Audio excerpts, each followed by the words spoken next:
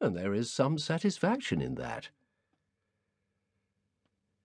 If I were to point out all the notable places as we pass up the broad walk, it would be time to turn back before we reach them, and I simply wave my stick at Checo Hewlett's tree, that memorable spot where a boy called Checo lost his penny and, looking for it, found 2p.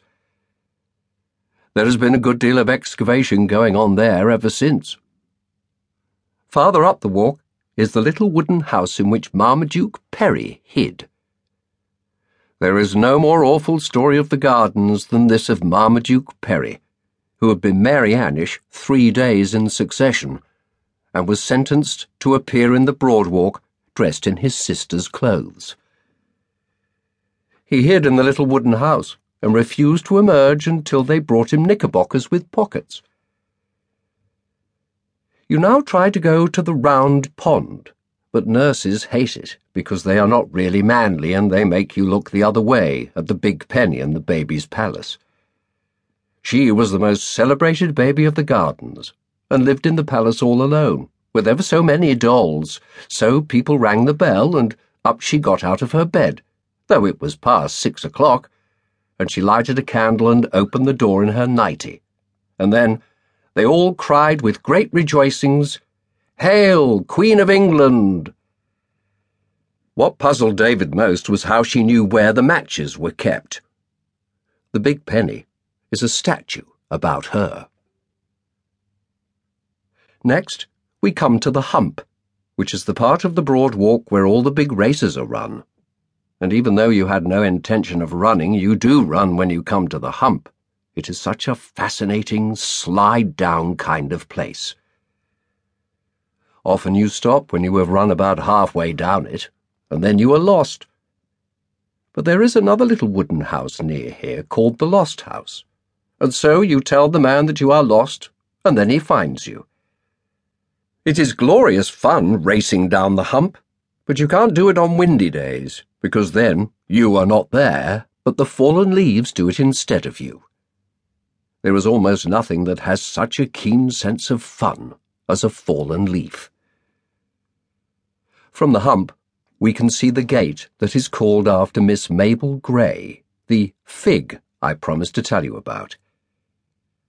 There were always 2 nurses with her, or else 1 mother and 1 nurse, and for a long time she was a pattern child who always coughed off the table and said, "How do you do?" to the other figs.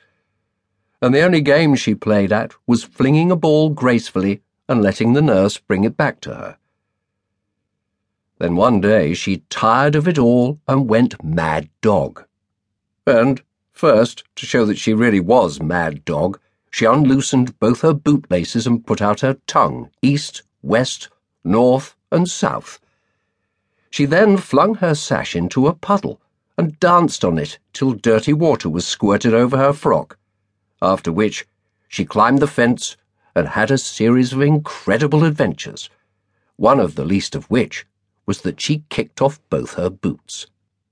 At last she came to the gate that is now called after her, out of which she ran into streets David and I have never been in, though we have heard them roaring, and still she ran on and would never again have been heard of had not her mother jumped into a bus and thus overtaken her. It all happened, I should say, long ago, and this is not the Mabel Grey whom David knows. Returning up the Broad Walk, we have on our right the Baby Walk, which is so full of perambulators that you could cross from side to side stepping on babies, but the nurses won't let you do it. From this walk a passage called Bunting's Thumb, because it is that length, leads into Picnic Street, where there are real kettles and chestnut blossom falls into your mug as you are drinking. Quite common children picnic here also, and the blossom falls into their mugs just the same.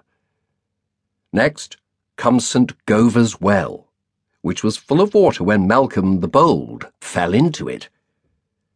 He was his mother's favourite and let her put her arm round his neck in public because she was a widow. But he was also partial to adventures and liked to play with the chimney sweep, who had killed a good many bears. The sweep's name